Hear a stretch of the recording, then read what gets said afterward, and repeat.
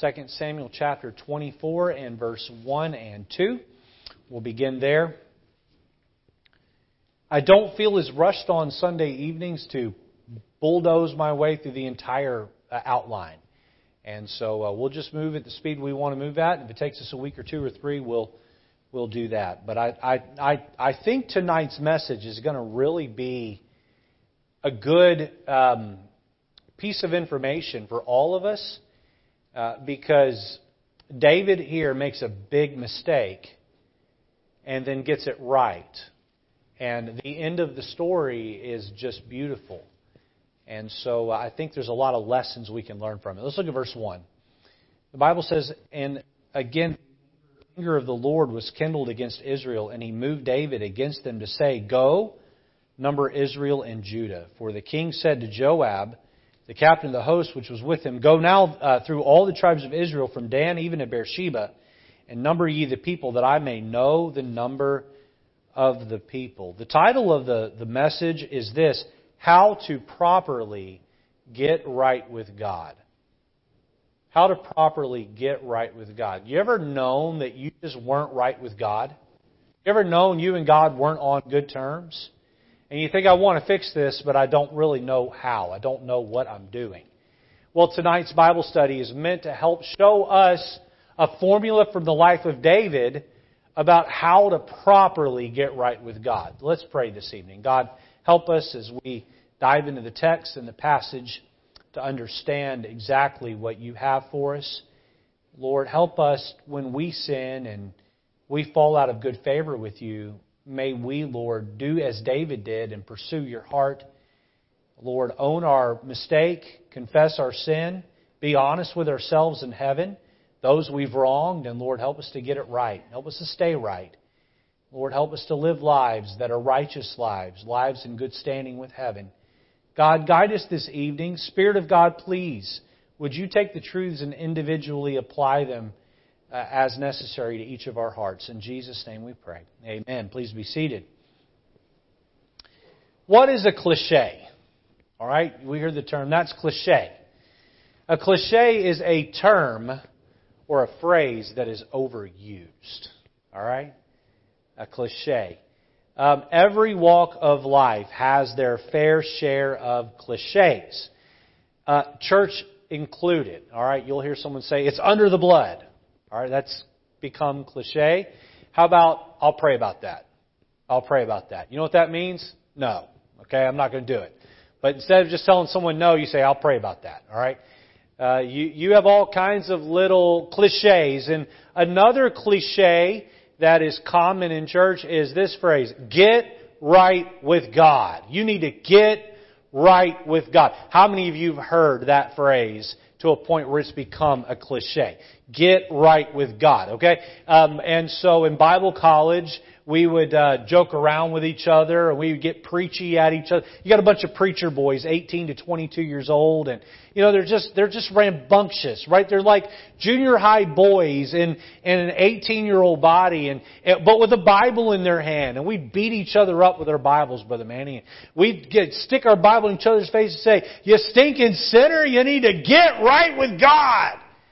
Is a phrase that just became overused, but it is a phrase that is true. All right. First, let me say that it is a great place to be when you are right with God. It's a great place to be. In fact, I can't think of a better place to be than to know that I and my Maker are one with each other. Right? I and my Maker are at peace with each other. I can go to heaven and I can commune with the heart of God and not have this sentiment of, He's not happy with me. I've done it again. I've messed up. When there are behavioral issues in my home as a parent, my son and daughter are not in right standing with me and their mother. All right? Let's just say I've got a child who is just not happy with me or is doing wrong and I'm not happy with him or her. All right? The last thing I want is to have my child go to bed and there's this problem in the air. Right? They go to bed upset with me or I go to bed upset with them. You know what? They're not right with me, and I'm not right with them. Am I hitting where we're living this evening? Do I understand? How about with your spouse, those of you that are married? The last thing I want to do is go to bed at night and have Angela angry at me or me be angry with Angela, because now I'm not right with her and she's not right with me. All right? So that term, right with God. Are you right with God? Think about it this way. When you go to bed at night, are you right with God, and is God right with you? When we get right with God, we are getting our relationship right with God. We're getting our relationship right with God. We are choosing to admit wrongdoing, and then we're changing our actions so that the relationship with Him can be in both a healthy and enjoyable place. I think the reason why so many Christians don't pray more than they do is because you don't want to talk to someone when you have a problem with them or they have a problem with you. And when I'm doing this, and this, and it's in violation of what God wants for me, but I'm being stubborn and I've continued to do this, and this, the last thing I'm going to want to do is walk in the presence of God and have a conversation with Him. Because I have this sense that He's not happy with me. And you know what? He's not. Because I've chose to live in sin. That's why David said, if I regard iniquity in my heart, the Lord will not hear me. I choose to live in sin, the Lord doesn't hear me. You know what? If you have an attitude of, I don't pray because I'm not right with God, that's actually accurate. Because if you were to pray, God's not going to listen to you anyway. Not until you deal with the sin in your life. So, I want us to turn over to James 4. Because before we get into 2 Samuel 24, and we see David's sin, and we see how he got right with God, we need to see the model that James chapter 4 lays out. I really hope everyone turns over there and looks at this with me. James chapter 4, okay? And we're going to look at verse 6 through 10. And if you like formulas that are just put on paper, do this, and this, and you'll get this, and this, James 4 offers a formula of how to get right with God. So we're going to look at the formula in James 4, and then as we go through 2 Samuel 24, we'll continue to reference back and show how David followed the formula laid out in James 4 in the story where he really blew it big with God. Look at James 4. Look at verse number 6. All right, and we're going to read a verse. I'll give you some commentary, and then we'll move on to the next verse. Look at verse 6. James chapter 4. In fact, let me have some of the men in the room help me read these verses if I can. All right. Let's see. Brother Okai, we usually start on this side of the room. I'm going to start over here on this side. Could you take verse 6 for us?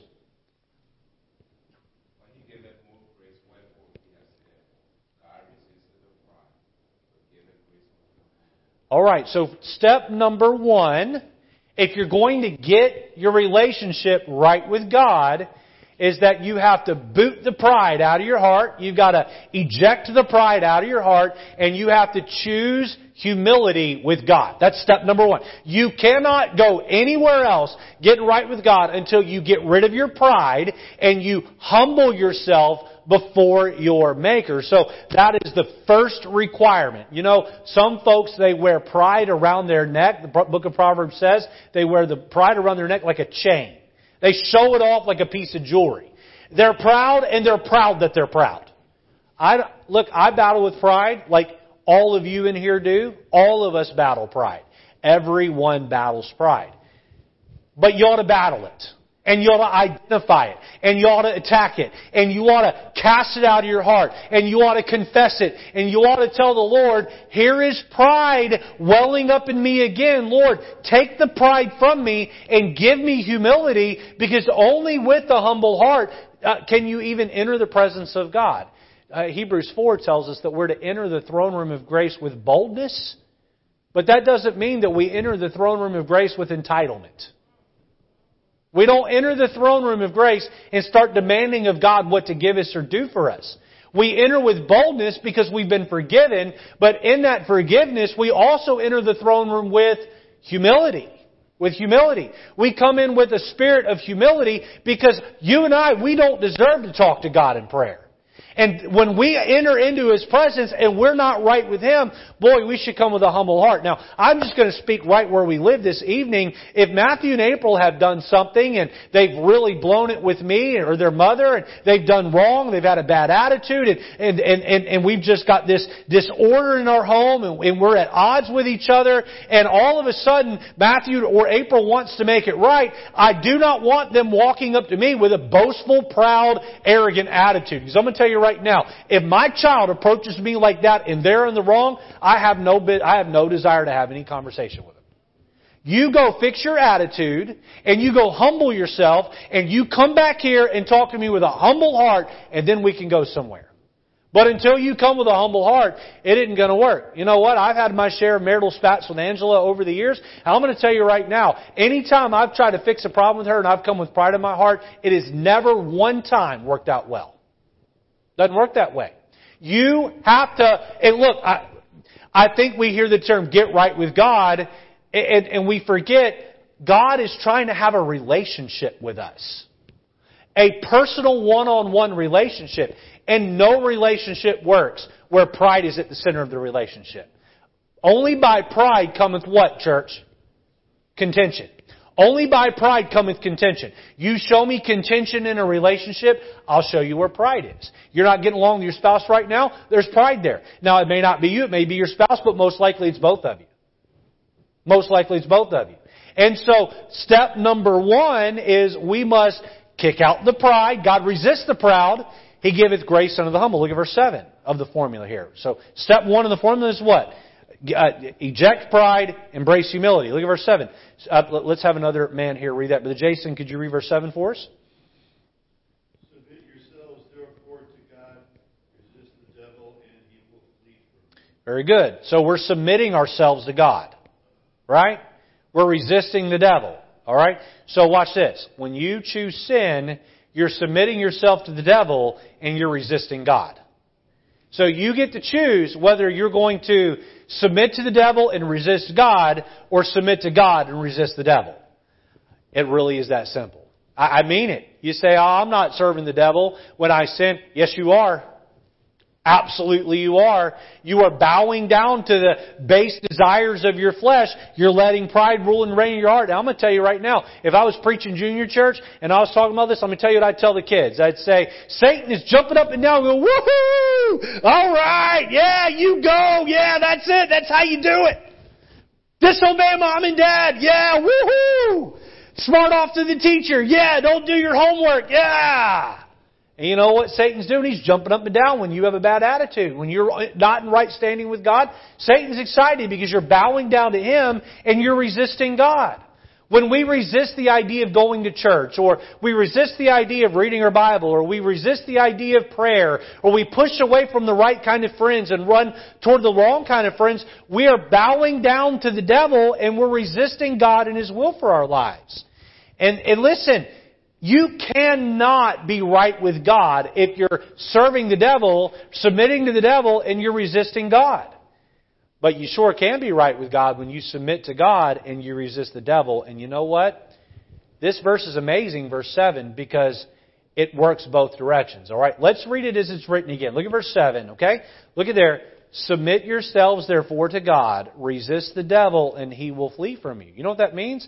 If you submit to God and you resist the devil's going to run from you. But let's look at the verse in the opposite. Look at it again. Submit yourselves therefore to the devil. Resist God and he will flee from you. God is not going to hang around and have any relationship with you if you're going to resist God and submit to Satan. So if you want to be right with God, boy, we better get rid of the pride. We better come with the spirit of humility. We better submit ourselves to God's way. We better push away from Satan's way. And guess what? Satan goes a-running. Now look at verse 8. Look at verse number 8. Brother Carl, you got a Bible there? Can you read verse 8 for us?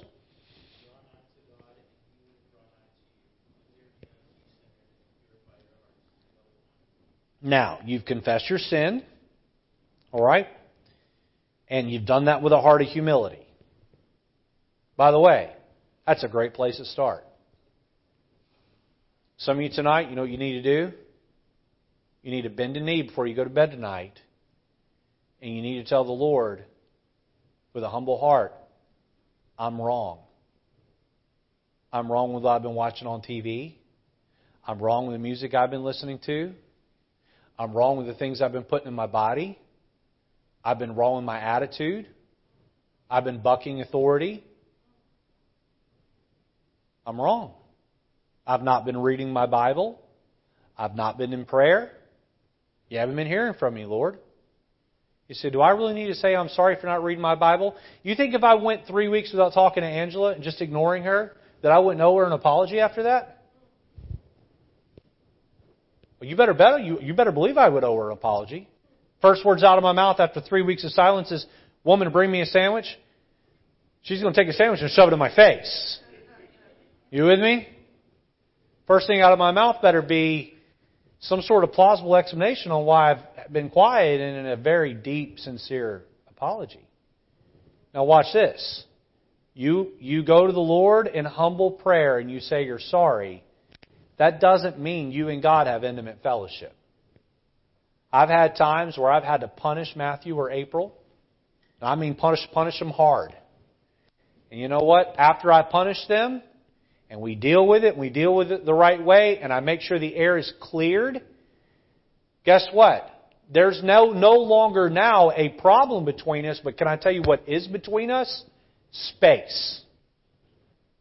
There isn't a warmness in the relationship. Because I've just had to, and they've had to come and apologize. So you know what? Now I have cleared the problem out of the way for a relationship. Now I need to start taking steps toward God to better the relationship. You with me tonight? Am I preaching where we're living? Okay? We say, Lord, I'm sorry I did this, this, and this. All right. What are you going to do next? Because just saying I'm sorry does not give you a good relationship with God. Next, I need to start taking steps toward God. How do I take steps toward God? If tonight you get down on your knees and you say to the Lord, I'm sorry for this, that, or the other, and the next morning you don't get up and read your Bible or have a time of prayer, you've cleared the air, but then you've not taken advantage of the fact that God has forgiven you. So as you draw nigh to God, Brother Benny, can you come up here and help me, sir? Brother Joe, back that camera out so everyone online can see this if you can. All right, stay over there. Stay right there, okay? Now, you're going to illustrate the Lord, and I'm going to illustrate me, okay? Illustrate someone. So I've done wrong with the Lord, all right?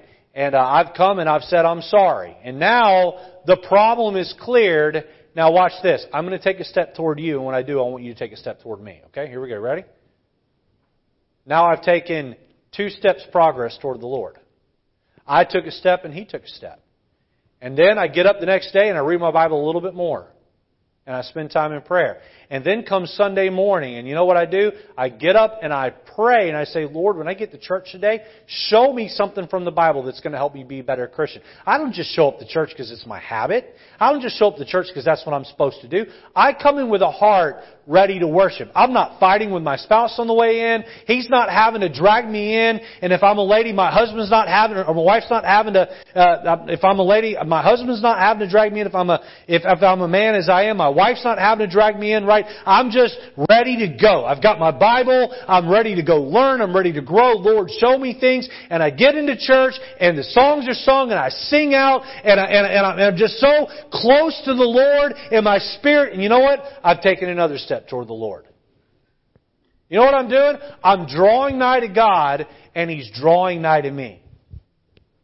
How do you make your relationship right with God? It ought to be that you and the Lord get so close that if you do mess up and you feel pushed away because of your sin, this is missed so much that immediately you stop and say, oh Lord, I'm sorry I did that, and now I'm right back here. Go back to the original spot, Brother Manning. Many of us, we live like this. We avoid any personal closeness with God. And our idea of a relationship with God is a corporate gathering at church where we let Pastor Lejeune or our life group leader's relationship with God carry us through life, but we're not really walking with the Lord. We're just sort of soaking in what Pastor Lejeune gives us from the Word, but we ourselves are not growing in the Word. And what we have to do is we have to deal with sin because sin hurts our relationship with God. Many people, they hate the consequences of their sin, but they don't actually hate their sin. They hate when they get hurt, but they don't hate when they do wrong. And watch this. When you learn to hate sin for the right reasons, here's one of the biggest reasons why you should hate sin. Because sin keeps me from being close with the Lord. And I want to be close to God. And I want to have right standing with God. Thank you, Brother Manning. I was blessed. I hadn't planned on saying this tonight, but boy, I sure think it's going to help somebody. I was blessed to grow up in a home where I had a loving mother and father, and we had a very good rhythm and cadence and system of love in our home. I loved being with my dad, and I still love being with my dad.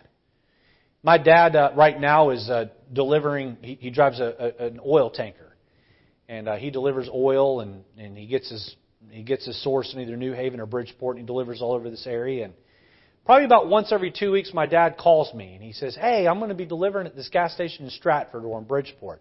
Do you have time? Can you run over and can we just talk while I'm getting the gas in the ground for the gas station?"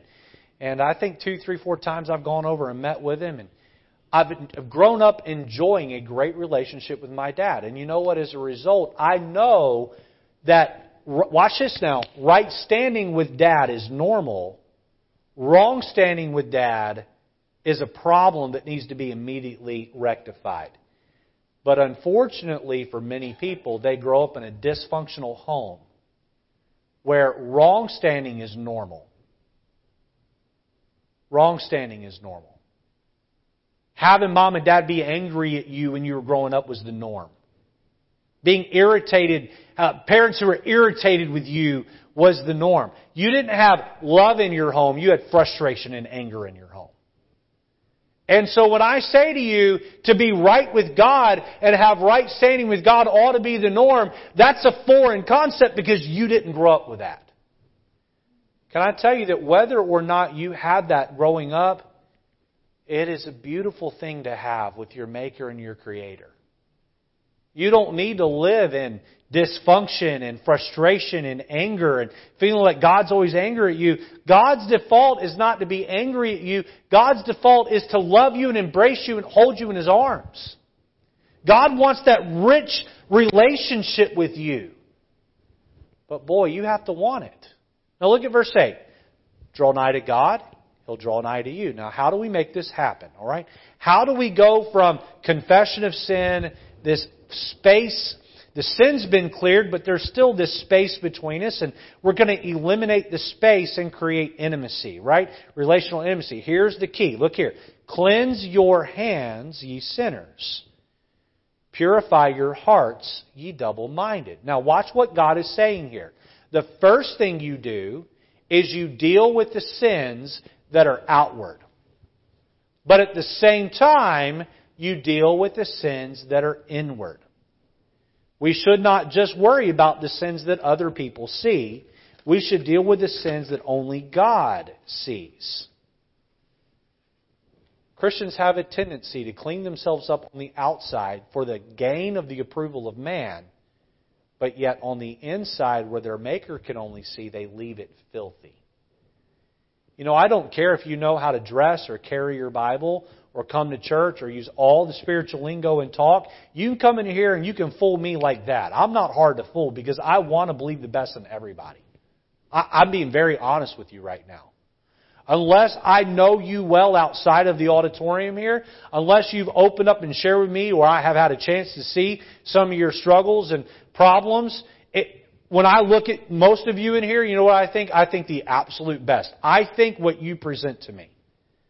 But God sees well past the veneer, and He sees you at your worst day at your worst moment. And on top of that, He sees you every day at every moment. And many of us are content to gain the approval of a spiritual leader while we have the disapproval of God on the inside. And listen, I'm not here to say the outside isn't important. Ladies, I think you should dress modest when you come to church. Men, I think you should look like a man when you come to church. All right? I think we should be careful with our language. Someone says, well, you know what, I cuss at home, so I'm going to come to church and cuss too. No, I don't think you should come to church and curse. All right? Listen, it shouldn't be that I'm going to curse at church, so I believe in being consistent. How about we don't curse at all? Amen? How about we watch our language? Is God worthy of you not cursing? Not taking His name in vain? How about not just the outside of the glass be clean and the inside full of excess and dead men's bones, but the whole thing be clean? Look at verse number 10. Humble yourself. Or rather, verse 9. All right, let me see. Brother Josh, you got a King James Bible there? Can you read verse 9 for us?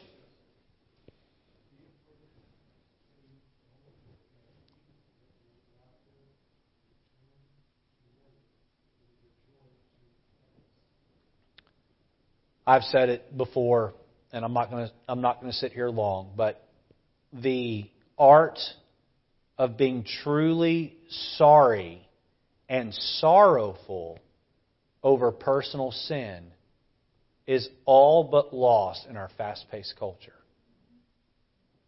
When was the last time that you looked yourself in a spiritual mirror and actually shed a tear over what you saw in yourself?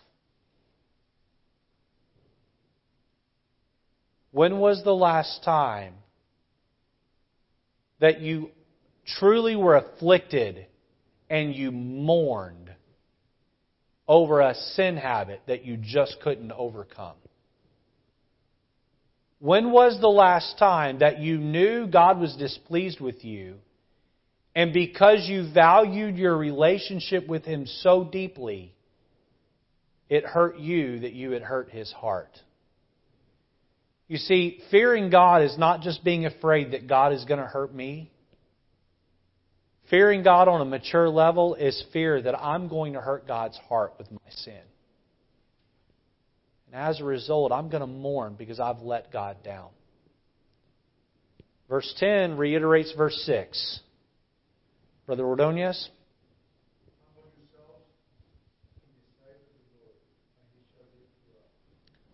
As I humble myself, He lifts me up. But watch this. As I lift myself up, He's going to humble me. He's going to actually humiliate me. I don't want God to humiliate me. Right? I have to stay humble and let Him lift me up. You ever done something good and had someone, oh man, that was great. You did a great job. Wow. I didn't know you could do that. That's incredible. Well, I've been working at that a long time. Be careful. Pride cometh before a fall, the Bible says. Humble yourself and let Him lift you up. But never forget where you come from. Now, what does it mean to be right with God? It means to get rid of the pride. It means to submit yourselves to God, resist the devil. Right? It means to draw nigh by cleansing your hands and purifying your heart. It means to afflict and mourn and weep over your sin. It means to humble yourself in the sight of the Lord. So let's look at 2 Samuel 24. We've only got about 7 or 8 minutes here. So we're going to get into the very beginning of this, and then we're going to finish the Bible study next week. Next week, by way of introduction, I'm only going to briefly hit James 4, and then we'll get deep into the passage here. Okay, Number one, notice the source of the senses. The source of the senses. Okay, now, chapter 24 of 2 Samuel is also shared in 1 Chronicles 21. So turn over to 1 Chronicles 21 and put a marker there. And we're going to be flipping back and forth between the two, okay? Now look with me at verse number 1 of 2 Samuel 24. This is interesting and a little bit confusing. I'm glad we have 1 Chronicles 21 because it provides for us some clarity, okay? 2 Samuel 24, look at the first verse. The Bible says, "And again the anger of the Lord was kindled against Israel, and He moved David against them to say, Go number Israel and Judah." So look down with me, let's see, what verse? Quickly, look down at verse number 10. Look down at verse 10 of 24. 2 Samuel 24. "And David's heart smote him after he had numbered the people. And David said unto the Lord, I have sinned." Now hold on, verse 1 seems to indicate that God put it in David's heart to number the people. And then verse 10 says that David sinned in doing so. So did God push David to sin and then punish him for it? Obviously it's not quite that. All right? It looks that way here. 1 Chronicles 21 gives us a little more clarity. So let's see who the source is of the census. Letter A, notice Satan's petition. Satan's petition. Look at chapter 21 and look at verse number 1. 21 and verse number 1. 1 Chronicles 21, 1. All right. Let's see here. Brother Manny, can you read verse 1 and 2 for us?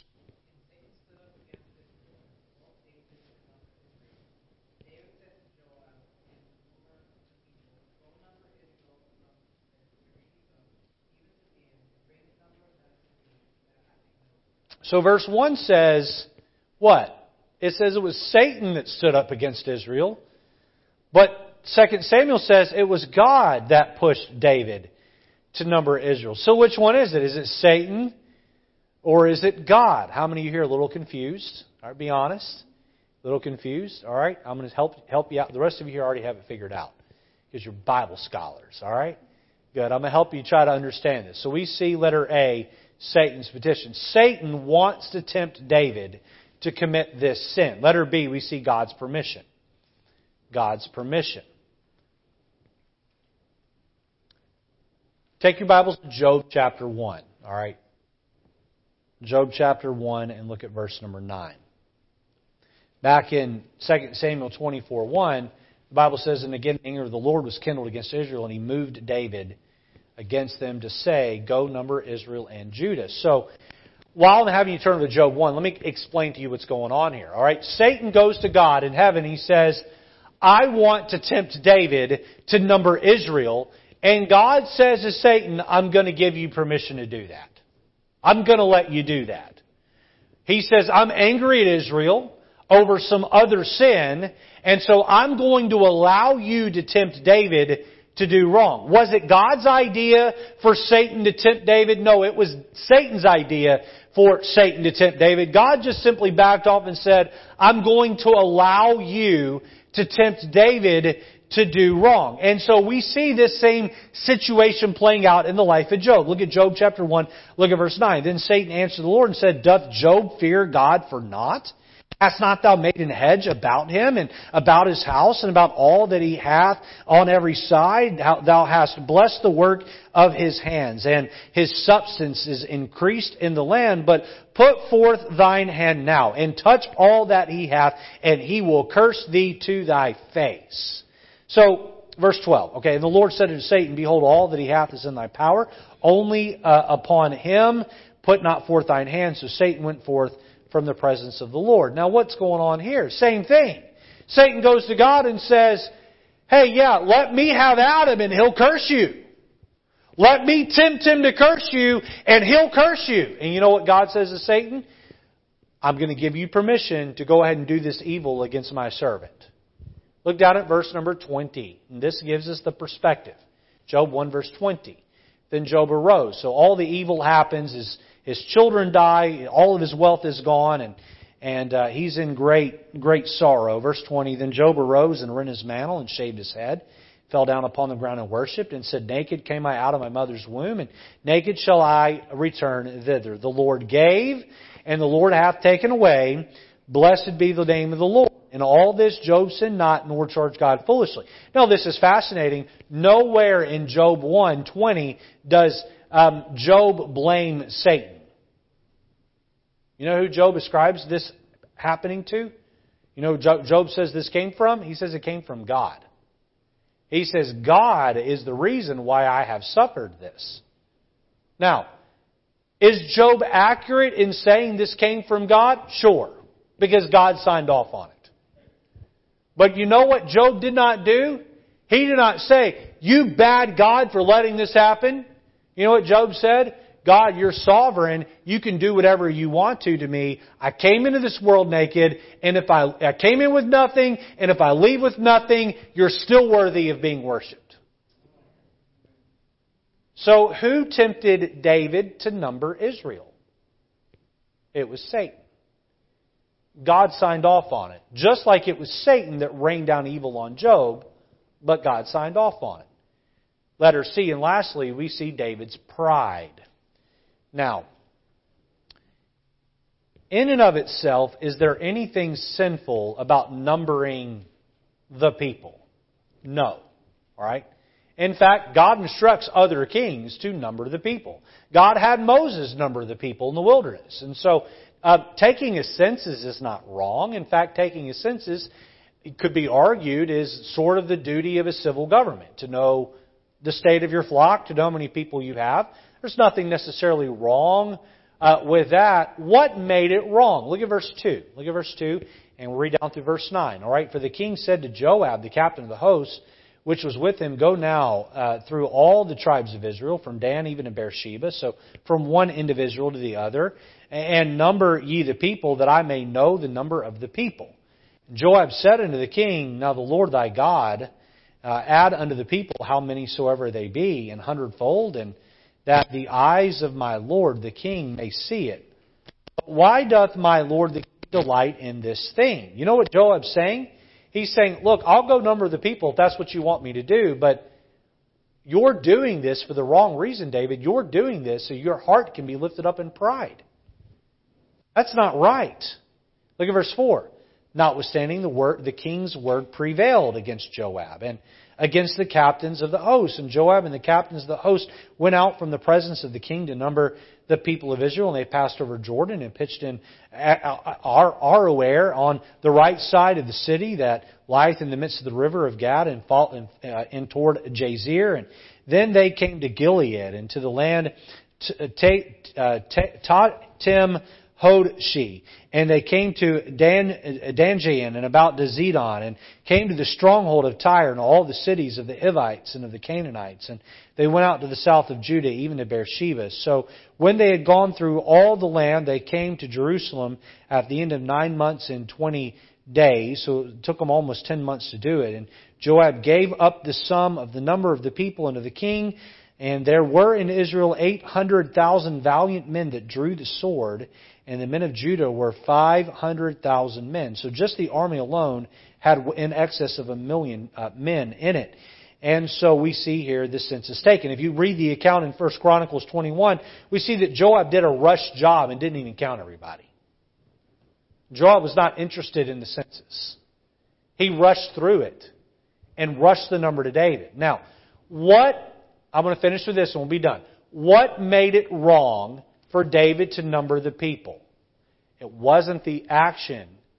It was the motive behind the action. David did it so his heart could be lifted up in pride. I think of the story of Nebuchadnezzar. After the 3 Hebrew boys were thrown in the fire and then released, and Daniel and the 3 boys are promoted in the kingdom, God sends Daniel to Nebuchadnezzar and says to Nebuchadnezzar, he says, hey, listen, be careful. Don't forget the God of heaven is your king, and all the good that you have is because of Him. Don't let your heart be lifted up in pride, or He will punish you. And just a few verses later, Nebuchadnezzar walks out on his back porch, and he looks at his entire kingdom, and he says, look at the kingdom that I have built.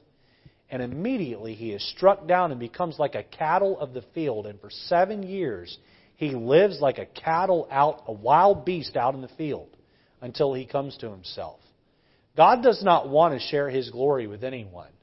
Here, God had made David king. He had given him everything he had. He had established his throne forever, and that would be realized through Jesus Christ, one day being king in Israel for all time. And David does not see it as though God has given him this excess. Rather, now, look what I have done. I'll finish with this.